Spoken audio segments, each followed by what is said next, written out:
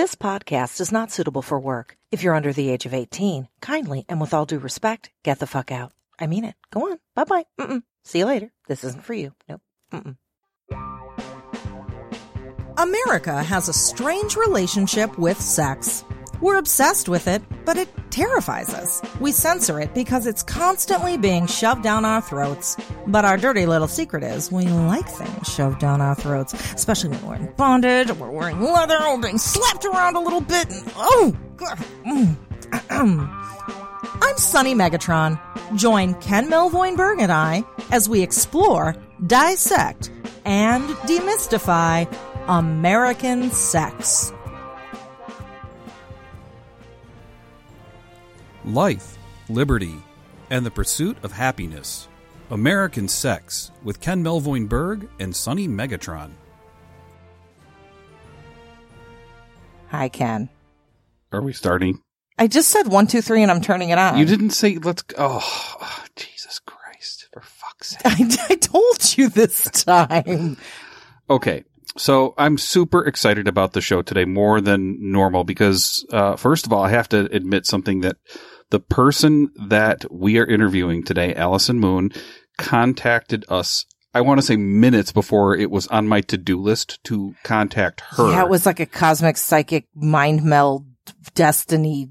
It really was. Thing. And you know what? The hottest thing happened during the interview here. And I don't think that Allison would even recognize it as being hot right away, you know, other than the fact that, you know, she's an intellectually inclined person and that she used the word grok.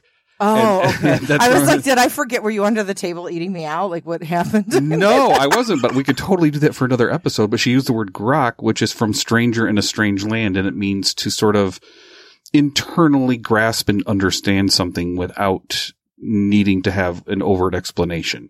And it's sort of a weird word that's only that Heinlein fans would understand. It's like you have a fetish for weird words. I totally do. Do you really? I do.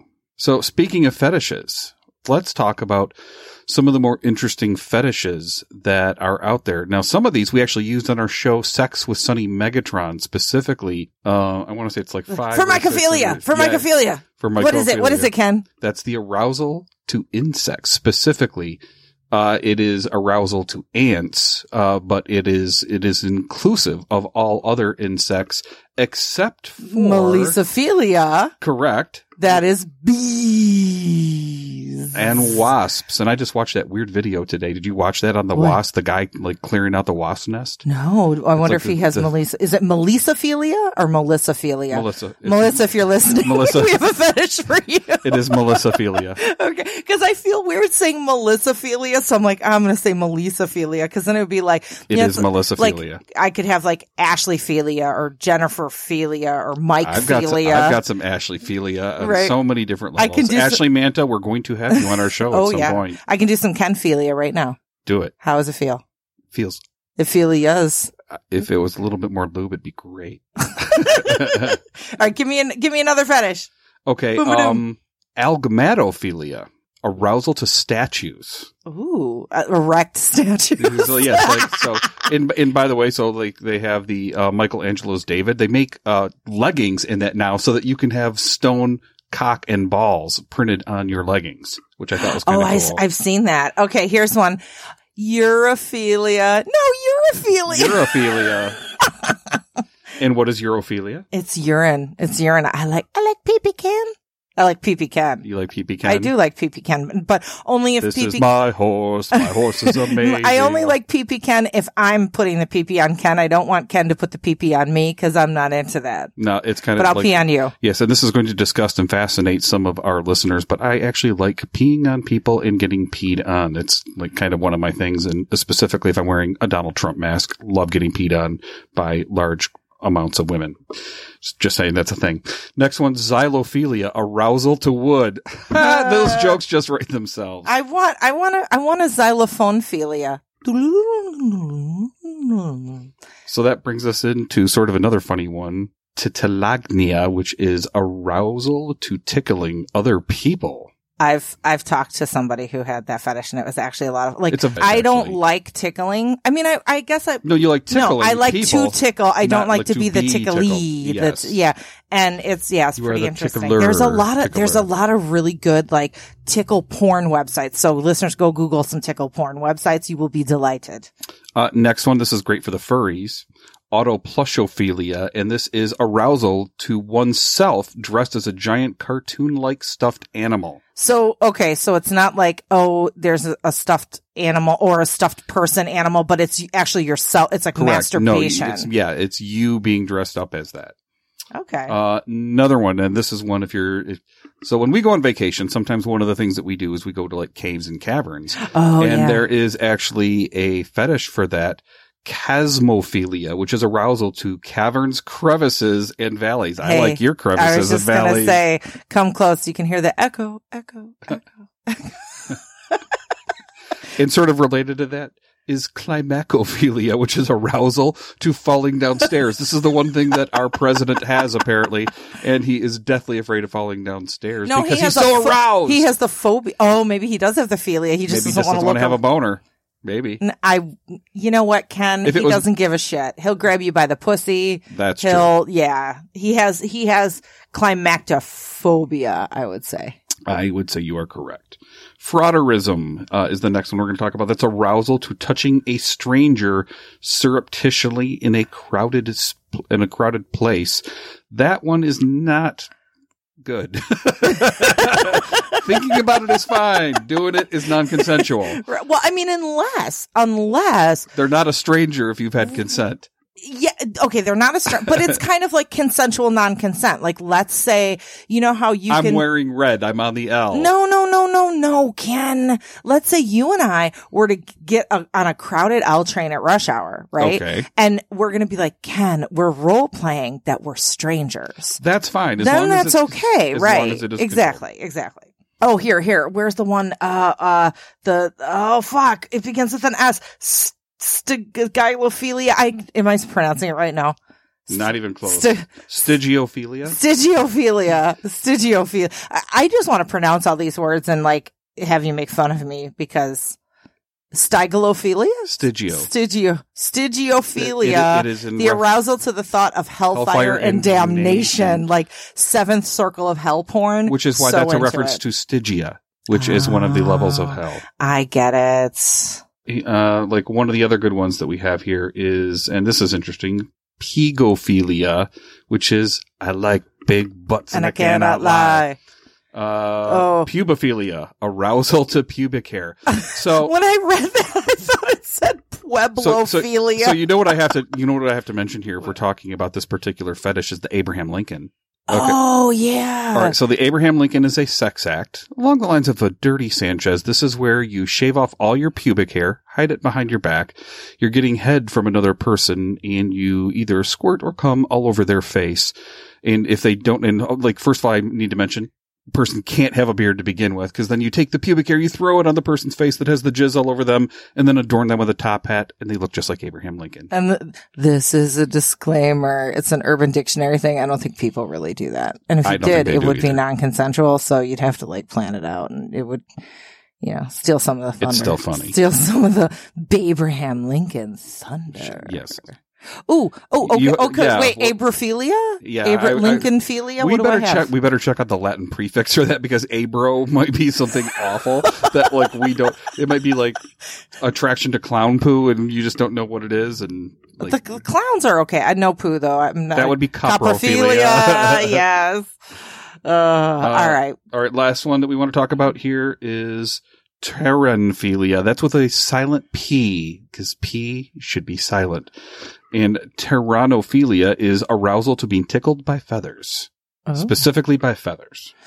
So now, what if we had an arousal to entering giveaways for sex toys? Would it be giveawayophilia, maybe? Yes, it would be. Those of you out there with giveawayophilia, You must know that this month's American Sex Podcast giveaway is sponsored by Castle Megastore. So if you don't know, every month we give away a sex toy or sex accessory. This year, Castle Megastore, or this month.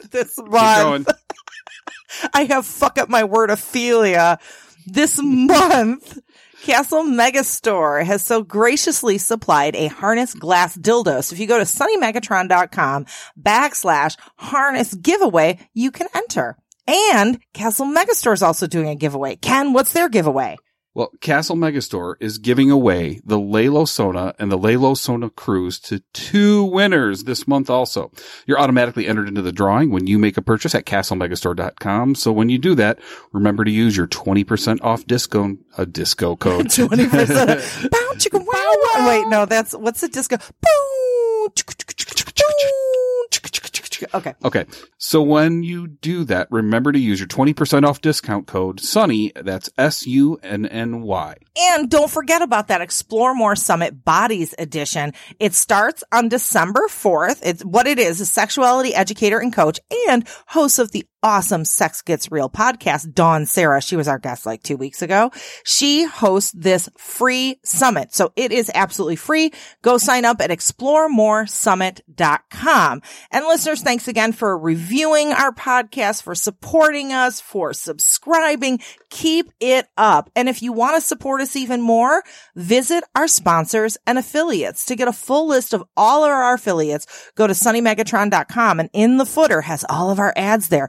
Buy from one of those people and we get a percentage. So that is awesome. And also, if you want to buy your Amazon Echo, remember, go to bit.ly/Sunny Echo and we get a percentage of that too.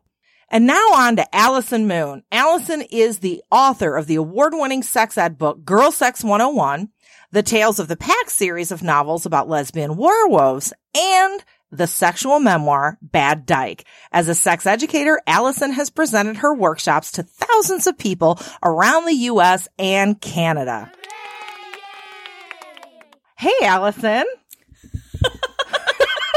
And that's how we start, Allison, almost all the time, and we leave this in the podcast. It's like, bam, we're on. No warning. for an introduction. No foreplay. She's like a 13-year-old boy. It just like slams it right in. I know. Loop for that. I'm so sad. Well, maybe over the course of our conversation, you can teach me how to be a little bit more, have a little bit of the foreplay and get some moves there. Maybe you need to read Girl Sex 101 again. Yeah. Oh, maybe I do. All right.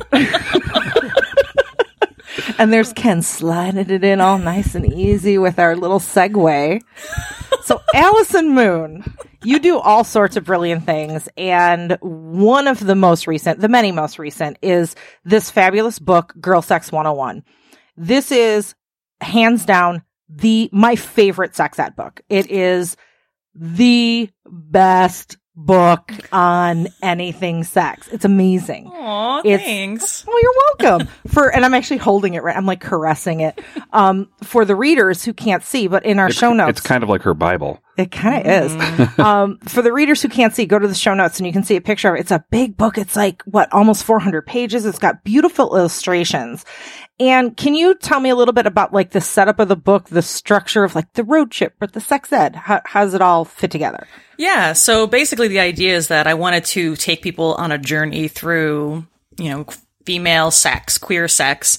And so I decided to kind of start with the basics. I think a lot of sex guides tend to start a little bit too far down the road a little bit in terms of, I wanted to talk about flirting. I wanted to talk about finding other queer women. I wanted to talk about a lot of different things that are really basic, because I think sometimes that's the hardest stuff to do. I think in terms of sex, sometimes we can be like, okay, I kind of get the mechanics, but the hard part of like talking to a pretty girl is like sometimes way harder than, cunnilingus. Yeah, I'm really good at eating people out, but like flirting with them and actually like getting to the point of being able to eat them out. That's what I have the problem with. Exactly. And I think that's a really common thing, especially because, the book is written for queer women or women who like women. But at the same time, I think about half my readers are men. Because again, everybody has people tend to have a lot of anxiety about approaching cute people. And especially girls, we're not really taught how to be the actor to be the one who approaches. And so when you're women with women, it's really hard to figure out who's the one who does the approach and who's the one who offers to buy the drink and who's the one that, asks if you want to come upstairs. All of this becomes really complicated. So I wanted to try and start with the basics and then move almost like through a natural progression of like, so we start with flirting and then we get to communication and consent. And then we start talking about, hand sex and breasts. And then we start talking about cunnilingus. And so really this kind of natural progression of one concept building on the other, until we get to towards the end, we talk about long-term relationships and identity and all these, more sophisticated ideas of, what it means to be in relationship with people. And so those are all the kind of nonfiction elements. And then each chapter is introduced with a story. And so we have these two main characters that are going on a road trip. And they encounter a lot of sexy opportunities. And so each chapter or each section of the road trip story kind of elucidates what's going to happen in the rest of the chapter. So in the cunnilingus chapter, both of the main characters eat somebody out, right? And so you get a little bit sense of like how it works in quote unquote real life. Cause I think again, a lot of, sex ed guides are a little bit sterile in terms of like now insert tab A into slot B. And they don't actually talk about how hard it is to maybe ask somebody to move when they're on your hair or, to stop sex when you're not feeling good about something. And I think it's helpful to have story to kind of elucidate how you can do that stuff, in a real life situation.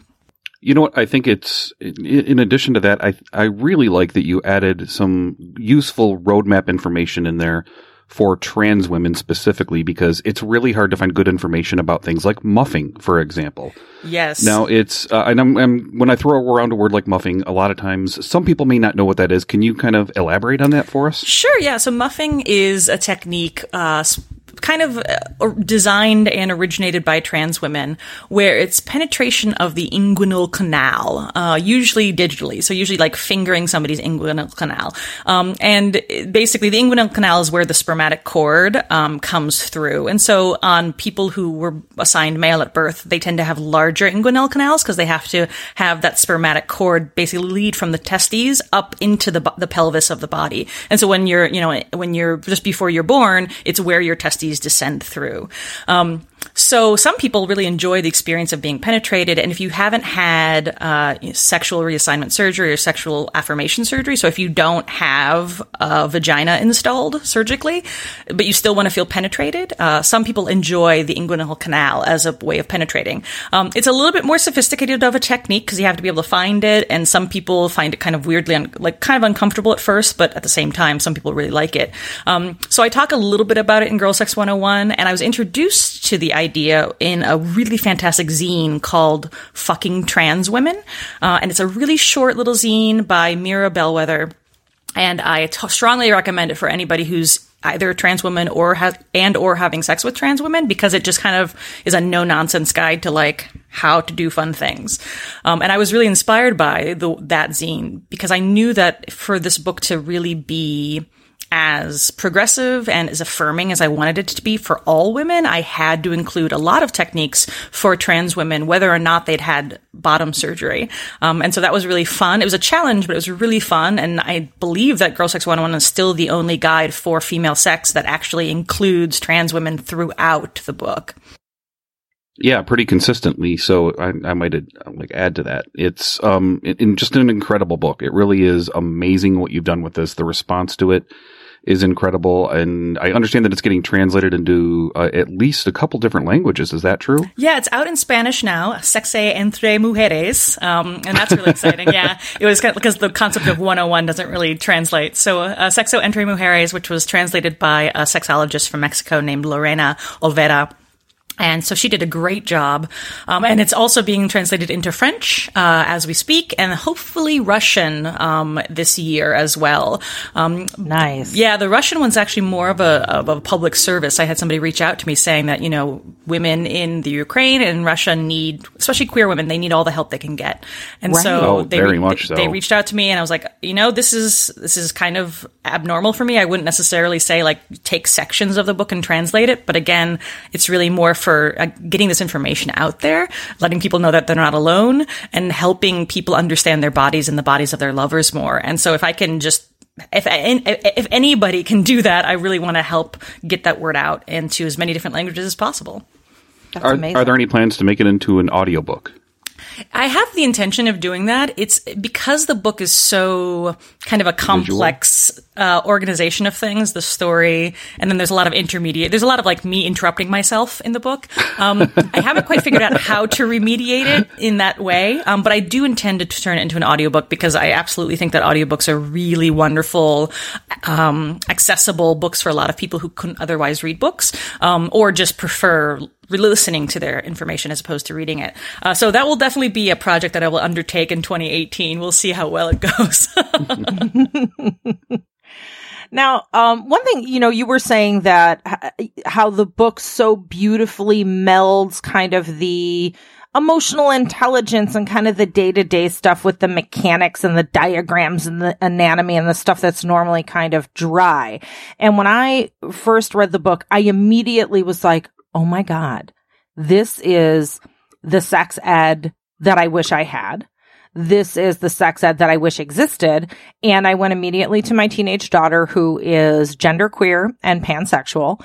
And I was like, here. I bestow this upon you. This is the Bible. It will be upon the shelf. If there's anything that you ever have a question about that you ever need, even though, we all talk pretty openly and I'm a sexuality educator, I'm still her mom. And, sometimes things are awkward. So it's like, if you ever need the book, just take it off the shelf. I won't, and there have been times where she was having, like drama with her friends kind of thing. And I was like, let's open up Allison's book, cause you've got like lesbian drama and like all sorts of things that are covered in there, right? Yeah. There's a whole section about that, about dyke drama, as we call it in the community.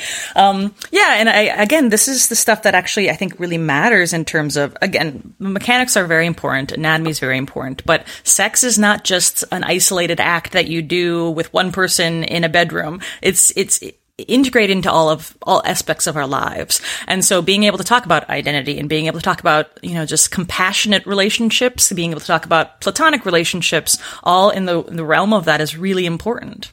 Mm-hmm. And now, did you have, when you wrote it, did you have a certain age? Because when I read it, I'm like, it's good for everybody, but I really see like, young adults really getting a lot out of this that are just discovering their sexuality or kind of contemplating, what is my gender identity? Is that who you envision when you wrote this, or is it for kind of everybody? Well, I wrote the book that, like you said, the book that I would have wanted when I was first coming out, the book that I would have wanted when I was just figuring stuff out.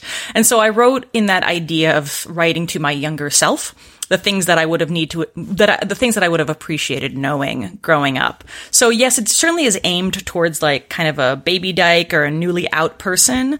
But at the same time, I think the information does really transcend. And so I encourage people to, I've had a lot of parents reach out to me asking them like, is this book appropriate for my children? And I'm like, well, like you do, I think, Sunny, is a great idea. Like have the resource available in your home. And then when kids are ready, they'll often seek it out. So I have like people like put it on their bookshelves and then have the kids just know that like it's there when the kid's ready. And again, a lot of kids, they don't seek out information that they're not really ready for, or they kind of have an internal sense of ew versus oh.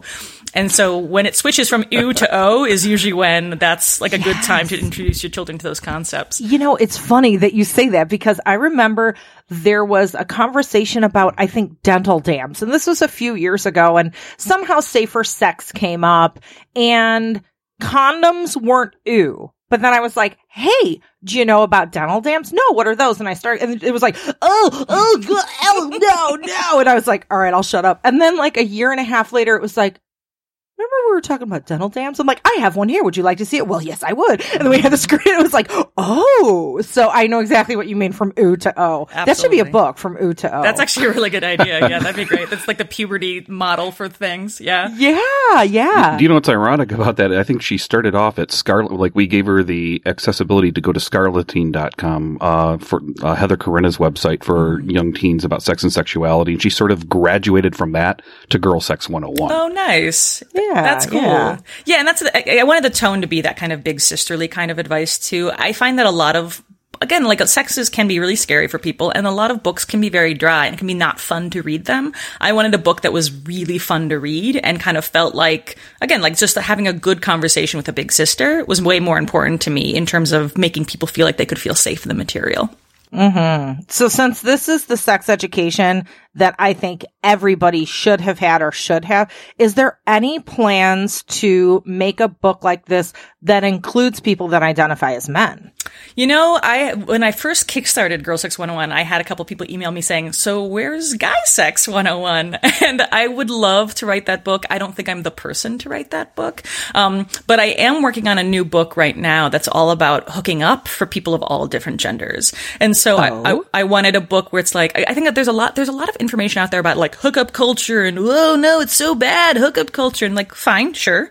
However, if you want to have casual sex without ruining each other's lives, here's how you can try and do it. Because I think that that's a really hard thing for a lot of people to grok, that you can have healthy casual sex without it having to be dangerous or scary or damaging. Or have you compared to what, like a chewed up piece of gum? Yes. They used to tell us in like sex ed, like, your virginity is a nice piece of juicy fruit gum. And then, you know, once you let someone chew your gum, it loses its flavor. And who wants to chew used gum, you slut? You know, it was like, oh my God. You know what? I've actually heard you say that before in an S&M scene to somebody. Now I understand. Really? Was I like, Talia, like yes. consensually, like slut shaming? Oh, that's awesome. That's funny. I want to remediate all of my horrible messaging from youth into domination scenes. Yes.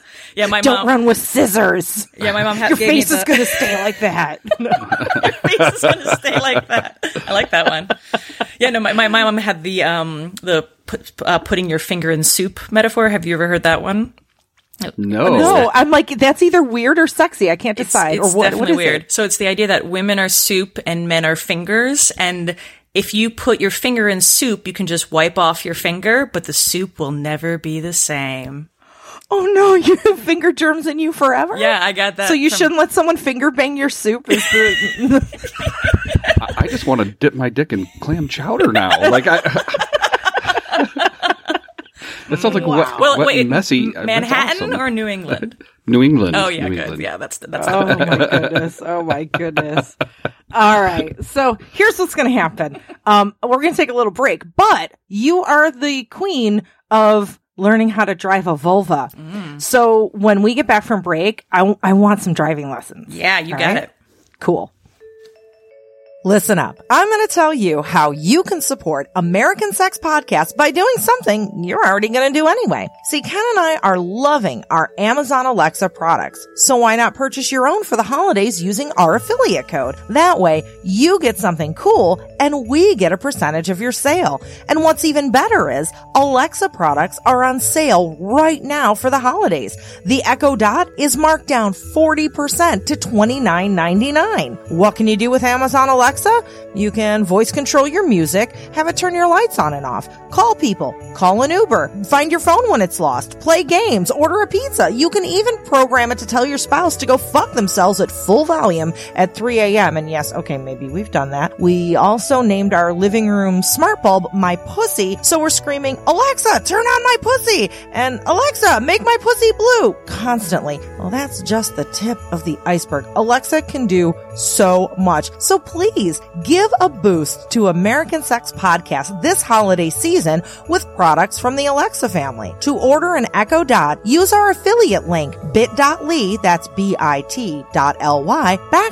/Sunny Echo Dot. To order the Echo, the link is bit.ly /Sunny Alexa, and to order the Echo Plus, it's bit.ly /Sunny Echo Plus. Simple. And if you miss those links, check our show notes. Now, Alexa, thank the listeners. Thank you for supporting American Sex Podcast. My name is Alexa and I can be yours. So get your ass in gear and use those affiliate links. Thanks, Alexa. I love you. Thanks. It's good to be appreciated.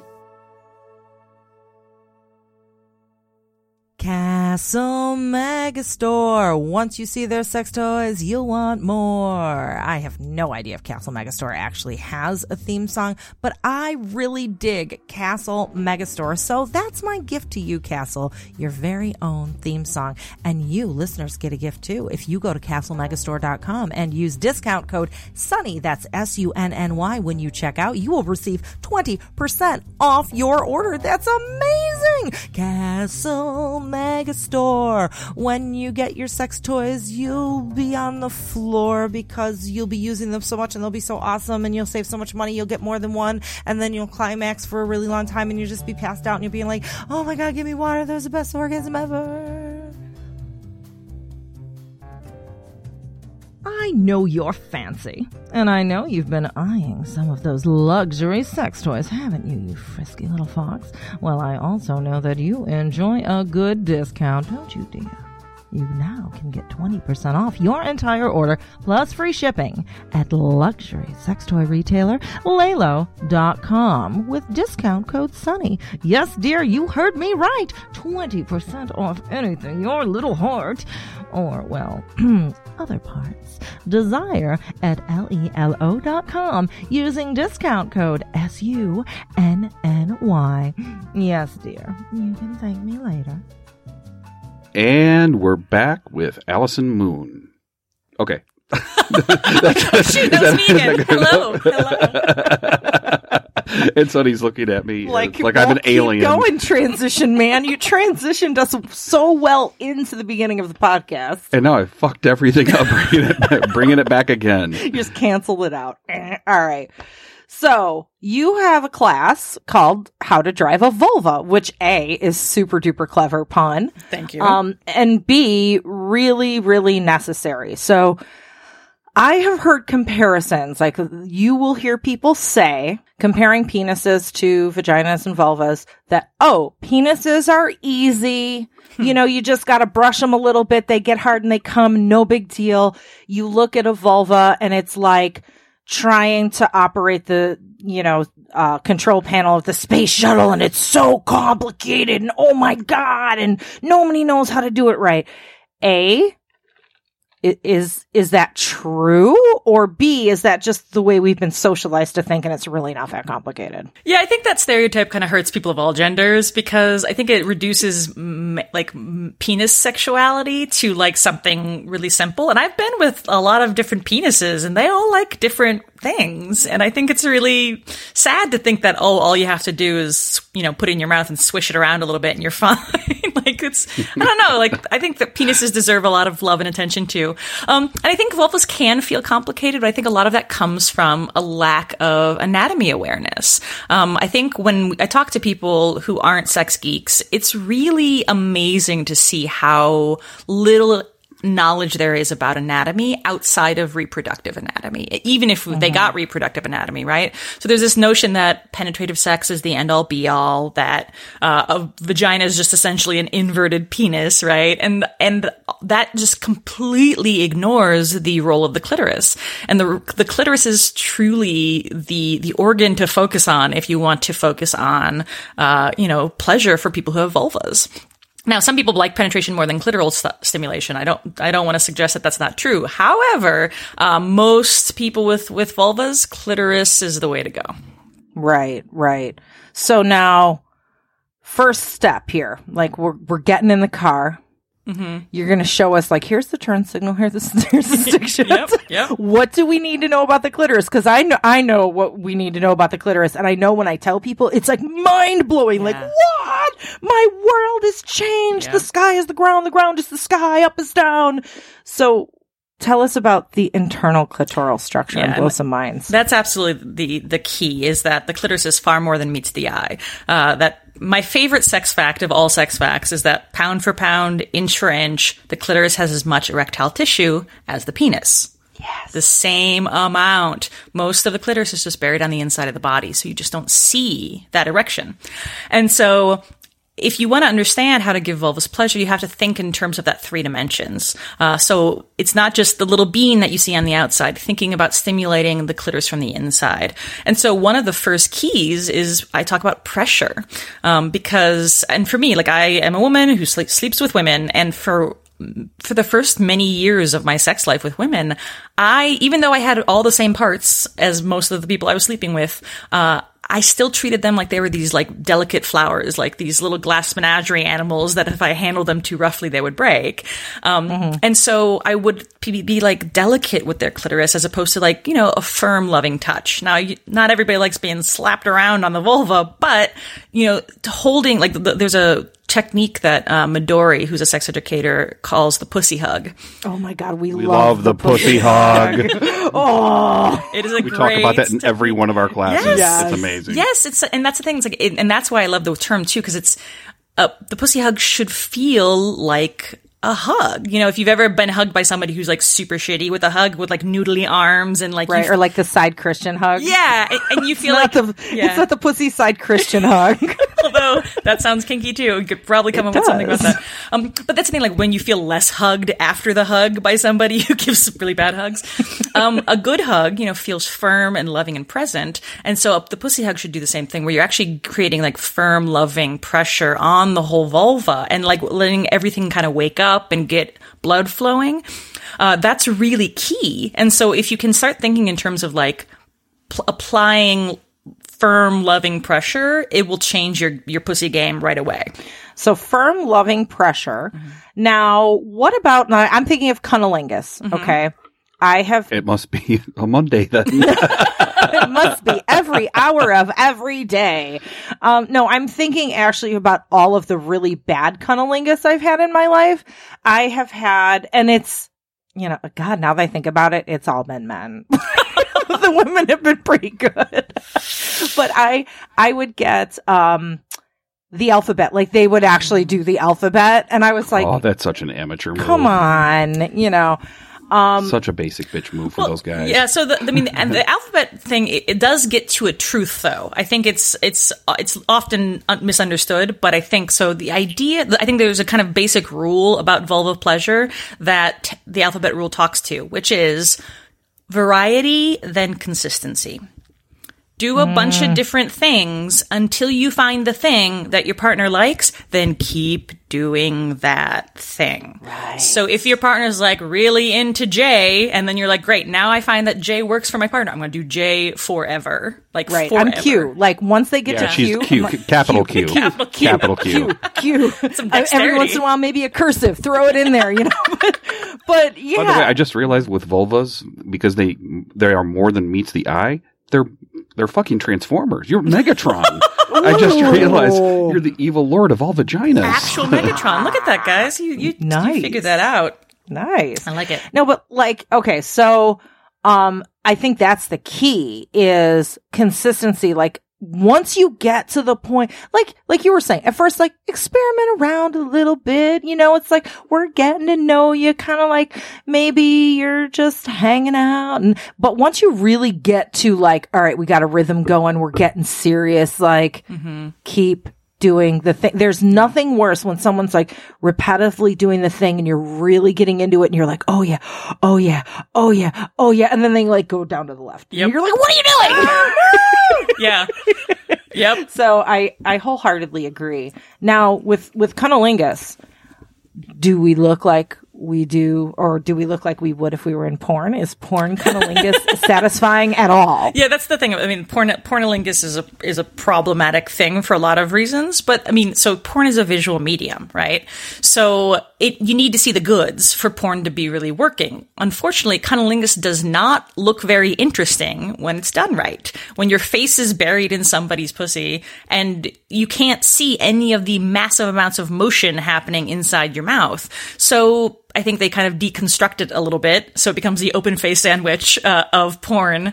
And so you see kind of just the tongue and the from the distance, which might be visually appealing, but is not at all how a lot of people enjoy feeling cunnilingus. So in cunnilingus, the pressure that is generated with the pussy hug, you do with your face. And so that's one of the ways you can kind of isolate and create pressure on the entire vulva and all that erectile tissue. And then you kind of isolate the clitoris inside your mouth so you can do all the fun things with it inside your mouth while your face is generating the kind of support that your partner can hump against or move against to get the grindy sensations going. So, like, rather than thinking of the clitoris as like, oh, this is a lollipop that I'm licking, it's more like a Werther's original you're rolling around your mouth.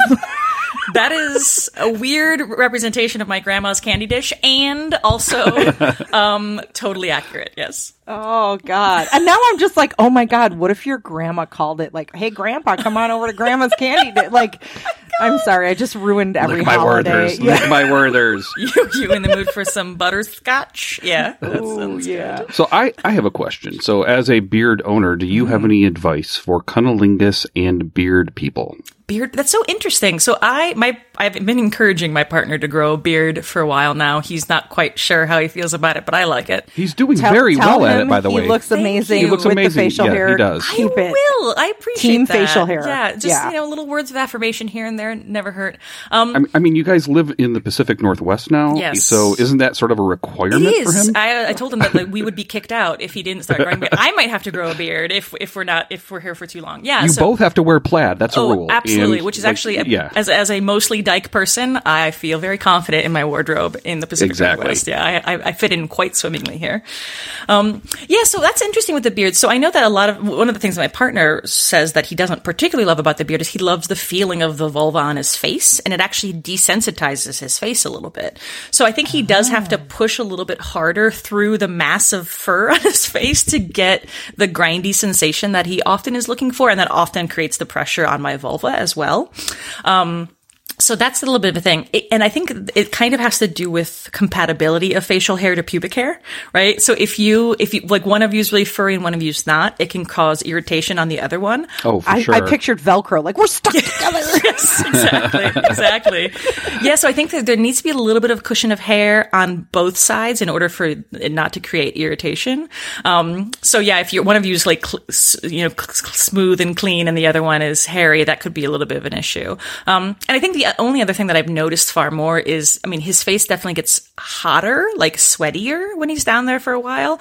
And sometimes it does create a certain flavor saving situation that either I find sexy because I like the taste of my own genitals. But at the same time, like it's definitely moist when he comes up to kiss me in a new way. I have to admit, that's one of my favorite things after I go down on Sunny for a moist while. No, just the flavor saver for afterwards. Yeah. Just that subtle hint. Yeah, like 2 hours later, you're like, you lick your lips and you're like, oh, well, hello there. I forgot. Yeah. Especially when I'm away from you. It's a good reminder. Aww. Every time I leave, I'm just going to be like, normally I like give you a peck on the cheek and be like, I love you. I'm just going to like rub my cun across your face and be like, bye. Love you. Hey, I am all for team rubbing your cun against my face. I have That's a few awesome. times though, just like walk by and stuck my hand on my pants and like rubbed it across your nose. But that felt more like a dirty Sanchez. It was. Yeah. So, okay, one of the other sex acts that is very misunderstood, and I think because it's misunderstood, it's very like disregarded and underrated by people, is the scary sounding fisting. Oh, sure. Which people think they hear fisting and immediately their mind goes, oh my God, cunt punching. Yeah. And it's not cunt punching. So explain fisting and why it's fun and why also that misnomer that like I've had people say, I don't want to be with a girl that can be fisted because then it'd be like throwing a hot dog down a hallway. So talk to us about that. Oh my gosh. Like, so I really resist trying, like, I know that I can, as a sex educator, it's really important to be accessible to people and not to like make judgments, but man, that thing pisses me off. So fisting is basically just advanced fingering, right? It's just extra fingers for the most part. And so, the way to learn how to fist is just slowly over time taking more fingers as you go. And you can do this to yourself. You can do this to your partner. And just kind of expanding and exploring. And what the vagina is, has evolved to stretch and return to its natural size. It is capacious in all these amazing ways. And so as you get more comfortable with the feeling of sensation, as your skin and muscle learns to kind of accommodate girthier things, you'll find that fisting gets easier and easier. But it really is like you start with some fingers, then you add, your fourth finger eventually, and then your thumb eventually. And you do it, the silent duck is exactly the right, way of saying it. It's you're putting your 4 fingers or your 5 fingers together, and you're not creating a fist until you get inside, if then. And so the hand, once it's, it can be challenging girthy wise in terms of some of the thumb gusset and the widest part of the hand.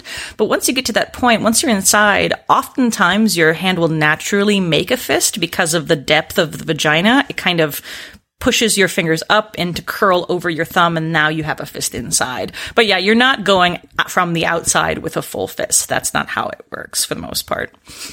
And that's the thing, like the vagina is it's kind of amazing, right? Like it really does expand and contract in these amazing ways. And if you really are aware of your pelvic floor muscles, if you're aware of how your musculature can soften and contract, there's really no such thing as a vagina that gets so loose that it won't be pleasurable. It's really when you actually lose muscle tone. So if you have if you've given birth and you've actually torn some muscles, it's going to take some while for your muscles to come back together, but they often will, and your vagina will be just as amazing and sexy as it was before.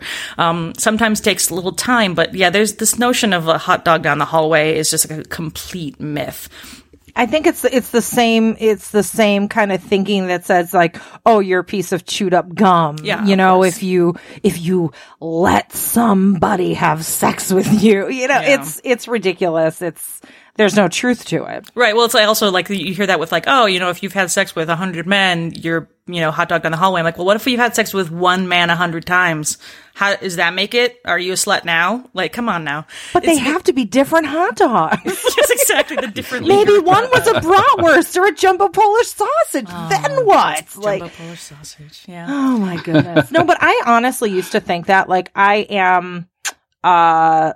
Lippy is not the right word. Like my outer lips or my labia majora are larger and meatier than my inner lips. And when I was hitting puberty and I noticed myself getting like meatier and lippier, I was like, why is this? And then, when I started having sex, I'm like, oh, am I lippier because I stretched my vagina? And, now I look back and I'm like, that's ridiculous. But I looked at it as like, gauged ears or something, like they just keep sagging down. And it's really sad what really bad sex does to your head. Yeah. And that's what happens when we don't have trustworthy adults teaching young people about this stuff. They rely on each other, and oftentimes it's just repeating silly rumors that aren't actually grounded in reality whatsoever. But yeah, a lot of people have a lot of body shame because they think their body's supposed to look a certain way. And that's just not how humans work. We are very complicated meat sacks, and it's really okay to be, the diversity of the body is really beautiful. But if we only ever see one kind of body, I think one of the things about the internet's been really useful is that yes, mainstream porn can still represent certain specific kinds of bodies that aren't representative of all bodies. However, like the rise of amateur porn and access, you get to start to see different kinds of bodies and different kinds of vulvas and penises. And I think that's really a beautiful thing to realize, oh my God, my vulva looks like hers, or, my penis looks like his. And that's kind of great to have that ability of knowing like your body's not weird or broken. Your body is valid. It's just. Actually, I think one of the biggest things for us was going to conventions, especially in the Midwest where people are a little bit chunkier like us. Yeah. And just being able to see people that look more like us and have sort of the same philosophies as us, and just being able to express ourselves that way sexually. In fact, it was, and I felt like an irresponsible adult at first when we did this. Do you remember the date we had when we used the horse speculum? Yes. And we're total D&D geeks. So one of the things that we decided to do was put in a horse speculum into Sunny, and then we threw a D20, and I actually hit her cervix with it and critted. I literally got a 20. Crit on my cervix. And we could actually see the inside of it because we put like little glow sticks in it. And so you have this great big silver tube going with all the way down. Purple glow sticks and a green D20 rolling down and you could see everything vagina. lit up in a way that I've never seen it before. And I worked in OBGYN and it was amazing. I've never seen the inside of a person look like that. It was incredible. That is so cool. Yeah. Horse speculums are awesome. Allison, we don't have sex. We have science.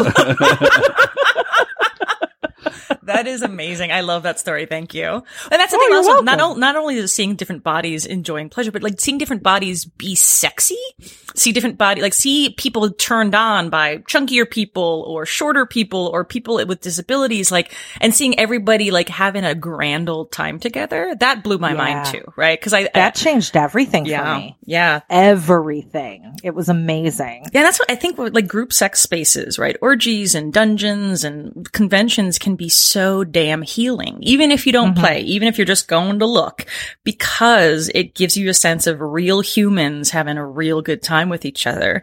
I mean, from my own sense of like, I didn't start going to orgies until after I started, getting older and getting a little saggier and a little fluffier everywhere. And it's like, oh man, I'm like wasted my early 20s not going to orgies. I'm like, no, like I have a way more sexual body now at 36 than I did when I was 22. And I have way more dexterity and way more creativity and way more fun in bed than I did then. And so it's like, I like the idea of giving ourselves permission to age and to age sexually in front of other people. I think that's a really beautiful affirmation of just the human body. I mean, we should all be so lucky to age, right? So many people don't get the opportunity. So why wouldn't we want to stay sexual and vital as we age? And you're not 36 years old, you're level 36. So that's much better than a level 22. Oh my God. You guys are just so full of good stuff. I'm going to hey, you know what? In 3 more levels, you get your flying mount. I obviously need to up my D&D game because I have a feeling that just flew right over my head. That was a World of Warcraft reference. Yeah. Sorry. No worries. Our geek foo is strong. Yeah. All right. So I want to get personal a little bit because during our conversation, you have said that as a woman who has sex with women, as a person who is mostly lesbian, and then you proceeded to tell us about your partner who is a man who has a beard. So what's up with that? Yeah. So yeah, totally. I am a queer person and I have gone through many different identities in my life, but I think I came out as bi and then I realized that I was probably pretty gay and then I identified as lesbian for a long time. And then I fell in love with my current partner, Reed Mahalko. And I was like, well, this changes everything. And I basically had to grapple with these changing identities and I had a lot of concerns about losing not only my identity, but my community. I had heard so many horror stories about lesbians who kind of extracized from their communities because they fell in love with men. And so it was a complicated journey for me, but it was a really beautiful journey because I got to, be with one of the great loves of my life, and B, not have to give up intricate parts of my identity. Because so Reed and I have an open relationship. I have a girlfriend, and I have tried here and there to have sex with men. Because like after being with Reed for a couple of years, I'm like, I'm probably bi again. I should figure this out. And so I'd have sex with men, and I'd be like, wah, wah. Like it wasn't there for me. Right. And so I'm like, I think I'm still pretty gay with just like one notable exception. Right. And so I wrote about all of this stuff because I feel like it's a journey that a lot of people have. I know a lot of people, more than concerns about their bodies or concerns about sex, they're actually concerned about their identity. And they're concerned about like not fitting in or not knowing what label to choose, if any. And so I wrote about this in a collection of stories that I called Bad Dyke. And they're all true stories about my life, about sex that I've had. And so a lot of it's just kind of silly, fun, like romps. But I think some of the stories do kind of speak to that arc of, coming out as a dyke and being really proud of that identity and then having to reevaluate that and being concerned about that and what that might mean for me and who I am as a sex educator, who I am as any sort of public figure, while, still feeling like my identity is very intrinsic to who I am and how I move through the world. So I wanted to talk about that in a fun way, because again, that can be a really heavy topic, but I'm like, well, why don't we talk about that in terms of fucking? Yeah. And so, fucking makes everything better. Yeah. Yeah. So I told a bunch of different stories on stage at this event called Body Storytelling that has come to Chicago and San Francisco. And so I decided to kind of put them all together in a book called Bad Dyke to kind of create some sort of arc about that journey. So is Bad Dyke out yet? Is it coming out? Yeah, coming out. That's like I think I'm bisexual pun. Yeah, that's funny. It's been out for a couple years and it's done really well. And that is actually an audiobook, because that was fun to be able to record those stories and tell them. A lot of people think that the book is fiction, and it's really not. All the stories are 100% true. But a lot of my Goodreads reviews are like, this can't possibly be true. And I'm like, oh, honey, you need to meet my friends. No, I think that's really important. It's interesting because I'm kind of seeing like generational stuff going on. Like Ken and I are almost 50, which is like, what? Like I still feel 27. You're in your... I feel 50. You feel... Okay. No. I've earned those tiger stripes, my friend. My knees and my elbows feel almost 50. Yeah, my brain doesn't. Our 69 is more like a 68 with a sore back and knees at this point. Yeah. Or like an 11. We just kind of lay next to each other. Yeah, it's 11. Yeah. No, but like, okay, so... And I see millennials kind of have a different view of things. And now I see whatever the generation is coming up now, like that's in high school, that is my daughter's age. And I find that in one respect, when you are coming of age, it's very important to have your identity, to have labels, and to be like, hey, this is what I am. I found my people. I found my label, and that sort of thing. But this group of, what are they called? They're not millennials. I don't know if we have a name for them yet. Oh, we do. I just read a great article in The Atlantic about it. Get off my lawn is what I call them. All right, 50, grandpa. But at the same time, they're very rejecting labels like, I just am what I am. If we're dating, we don't even have a title kind of thing. The Popeye generation? No. But and that was one thing that when my daughter came out, she now identifies as pansexual and genderqueer. But at first she's like, hey, I'm a lesbian. And I was like, what is the diplomatic way of trying to tell her like, hey, things are fluid and life is long. And I'm not trying to poo-poo you I think that's great. But if things change, that's okay too. You know what I mean? It was weird trying to balance, like, I'm happy for you, but don't pigeonhole yourself into an identity, because then if you find that you're becoming more fluid or changing, you're gonna have some conflict. And eventually, now she's like, okay, I'm pansexual. You know what though? I felt like such a dick dad because I was so proud to have a lesbian daughter, and like I planned her. No, we did like a coming out thing for her, and then she switched to being pansexual, and I'm like, and they didn't tell me, and I kept calling her lesbian. I didn't know she was pansexual. And then I felt like the worst sex ed dad ever.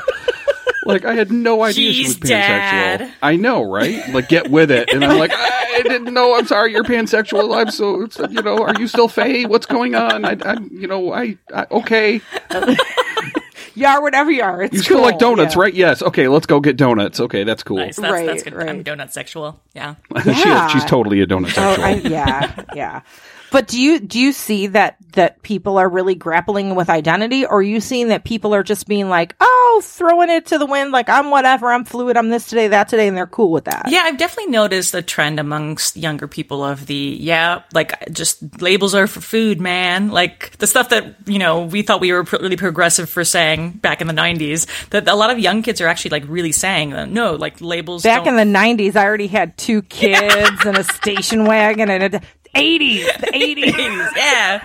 The 80s youngster, no. Yeah, totally. But I think that, I have noticed that there is a trend of younger people to just not identify with the gender, not identify with the sexuality. And I have to think that it's probably indicated a little bit by living online a lot, and you have kind of this amorphous, non-bodied type world online. And so you can just be a brain that's talking to other brains, which is kind of cool, kind of cyborg, but at the same time, I think there is a lot of freedom in a lot of young people choosing that. Now, of course, there's still going to be people who grapple with it, and there's still going to be plenty of kids who are ostracized by their parents and communities in certain places around the world for not fitting into certain molds.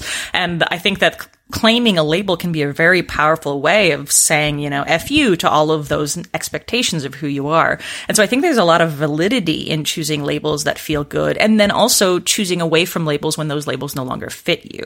Right. I think what's really important to remember is language is just the way that humans have evolved to organize the world. Language does not define us. We get to define language, which is a very hard concept for some people. But even recently when we started saying singular they is valid, right, as a pronoun, Right. I think a lot of people had a hard time adjusting to that because they're saying, well, no, they means plural in English. Well, it's but who says, right? Actually, Right. human beings get to decide what works for us and how to define the world. And so we're going to say this is a better way of approaching the world.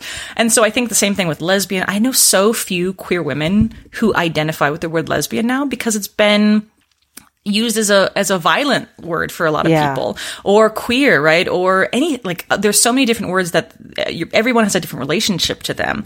And I encourage people to, again, find words that work for you and use them in ways that help you find community, define things for yourself. And then when the word doesn't fit anymore, you get a new one. Just toss it away, cherish it, put it in your sock drawer, and then just move on.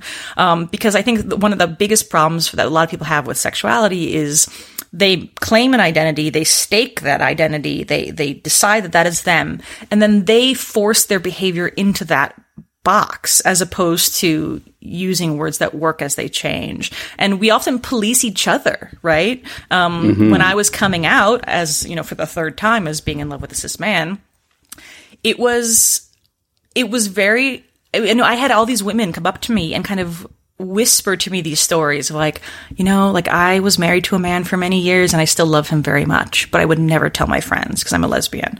Or my wife and I have sex with a man every other month, but we would never tell our friends because they would say we're not lesbians anymore. And I'm like, that's so gross. The idea that we say oh, you have to behave in XYZ way in order to be able to claim a certain label. That's not how human beings are. We are weird, mushy things, and we need to be able to have language work for us, not against us. One of the things that we wanted to talk to you about as sort of a wrap up to our conversation with you is we wanted to talk a little bit about your fiction. And I have a long-standing argument with a friend of mine that insists that vampires are the sexiest things ever. And I say to my friend, oh, no, my friend, au contraire, because werewolves are obviously vastly superior because, number one, they're alive. There's not dead things that you're fucking. They're alive, and they're primal, and they're amazing with teeth and claws and all of this great stuff. And then, in addition to that, we gave our youngest daughter your books, and one day we came home and I saw my daughter crying. And I'm like, honey, what's wrong? I just got done with Allison Moon book. She was sobbing. She was sobbing. In a daze for a couple hours. I haven't read it, but obviously one of the endings is pretty damn intense. Kudos to you, my friend. Yeah. Kudos to you if you're getting that level of emotional response. Yes, you totally. In a good cathartic cry. It wasn't a bad cry. It was a... And she also it was a Harry Potter, J.K. Rowling level cry, though. It was that kind of a thing. So kudos to you. But it was funny because she just reread it because she's a sophomore and she has a book report due, and she's like, "Oh, your first book is it Lunatic French?" Lunatic French is the first. Lunatic French is the first book, and what's the title of the second one? Hungry Ghost. Hungry Ghost. There we go. And so she's like, "Oh, I'm going to do my book report on that. We can do it on anything." And then she rereads it, and a couple week later or whatever, she's like, I forgot there's a lot of sex in this book, and I don't know how I'm going to explain this to my English teacher. Yeah. I'm like, just kind of gloss over it. Just say as much as you have to, but don't get really, and then they did the pussy hug, and there was silent duck fist. Don't, go there. I'm wondering how many people read these books and say, Allison Moon, that can't be her real last name. She's writing about werewolves. Well, finding titles for the werewolf books was actually really hard, because I'm like, Blood Moon by Allison Moon, Howl Moon by Allison. It just sounded so damn cheesy. Yeah. So that was a little bit of a challenge. But I actually did have I had an agent say, I could probably sell this to a traditional publisher if you just get rid of the fisting scene. And I'm like, nope. No, don't stick to your guns. Yeah. Lesbian werewolves must fist. It helps. Claw. Okay. So I do have one question because I told my daughter that I was talking to you. Is there going to be a third book? That's so funny. I'm actually, yes. ellipses. I'm working on a prequel right now, which is just Archer's story, because Archer is the love interest in the first book, and she's pretty much everybody's favorite character, and then she disappears in the second book. And so people would be writing me and be like, where's Archer? Bring back the hot butch werewolf. And so I'm like, I'm bringing back the hot butch werewolf. So I'm writing her story starting with the Napoleonic Wars, where she's a gorilla. That is awesome. Yeah, so she's fighting on behalf of Spain in the Napoleonic Wars, and then and she and her brother are interacting in various ways. I haven't quite gotten like a boner for this book yet. I really want to make it happen, but it might be another couple of years before it actually comes out. Just FYI. I'll make her be patient. She can just reread the other two over and over and over. Oh, that's so sweet. Aw. Is Archer based on somebody in real life? My dream woman. Yeah, no, she's a purely fictional character of just like, how can I create the hottest lesbian ever? And I'm like, I think I did a pretty good job. You did. Thank you. And I do agree with you, Ken, that werewolves are far sexier than vampires. Thank you. I'm on Team Werewolf all the way. Team Werewolf. Vindicated. Definitely. All right. Well, we're at the end of our time. And first of all, I want to thank you for this conversation. I've had a blast talking about the stuff we talked about. Thank you. Me too. And I wanted to add thank you for the awesome t-shirts that both you and Reed make, by the way. So like Reed coined the term sex geek, and I don't know where you get the perfectly Ken fitting t-shirts that he has, but it's better than everybody else out there. And Sunny consistently wears your t-shirt. So we are representing Team Moon / Mahalko in our house all the time. So much. I appreciate that. Yeah. The Eat Fuck Howl shirts are no longer in print, so you have a collector's item there. Nice. If that's the one that you have. Nice. I don't know if you. No, I actually have the one with the fist. Oh yeah. Those are all out of print. So you're definitely you're rocking a limited edition. Sweet. I feel like a true hipster. It's vintage. Nice. I got that tank top on got it in vinyl. Yeah. All right. So, where can our listeners find you now? I'm going to put in our show notes like a big long, like, here's your books and here's but for the quick bing bang boom, where can they go? Girlsex101.com is where you can find me. And then on Twitter at either Hey Allie Moon or at Girlsex101. Awesome. Well, thank you for this conversation. Thank you. I don't even know. I have so many things. Go stick your finger in soup. Go follow like a lesbian werewolf. Go and do all of them at once. Yeah. Nice. Something about donuts or Werther's can't. I don't know. Go do something fun. My next D&D character is going to be a monk that knows the hidden duck style of kung fu, though, and nobody at the table will understand except for me and a few select others. What about tongue fu? Ooh, nah, hidden duck is better. Okay. All right. We're out. Bye. Bye.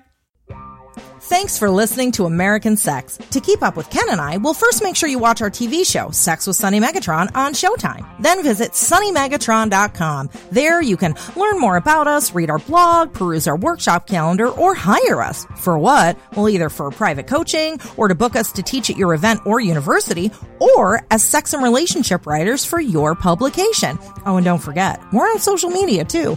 I'm the super social one, so you can find me as Sunny Megatron on Twitter, Facebook, Instagram, my YouTube channel, and a bunch of other places. But if you want to get me on Snapchat, you gotta look for Sunny_Megatron, and you can follow Ken on Twitter at @SyChicken. That's PSYCHICKEN. Also, please support us by shopping with the affiliates and sponsors from our breaks. And if you contribute to our Patreon, we're going to love you forever. Well, we're going to love you forever anyway, but just go with it. Lastly, if you like this broadcast, tell people about it. Tweet it, Facebook status it, and rate it on iTunes and other platforms. Thanks, friends. We'll see you next week on American Sex.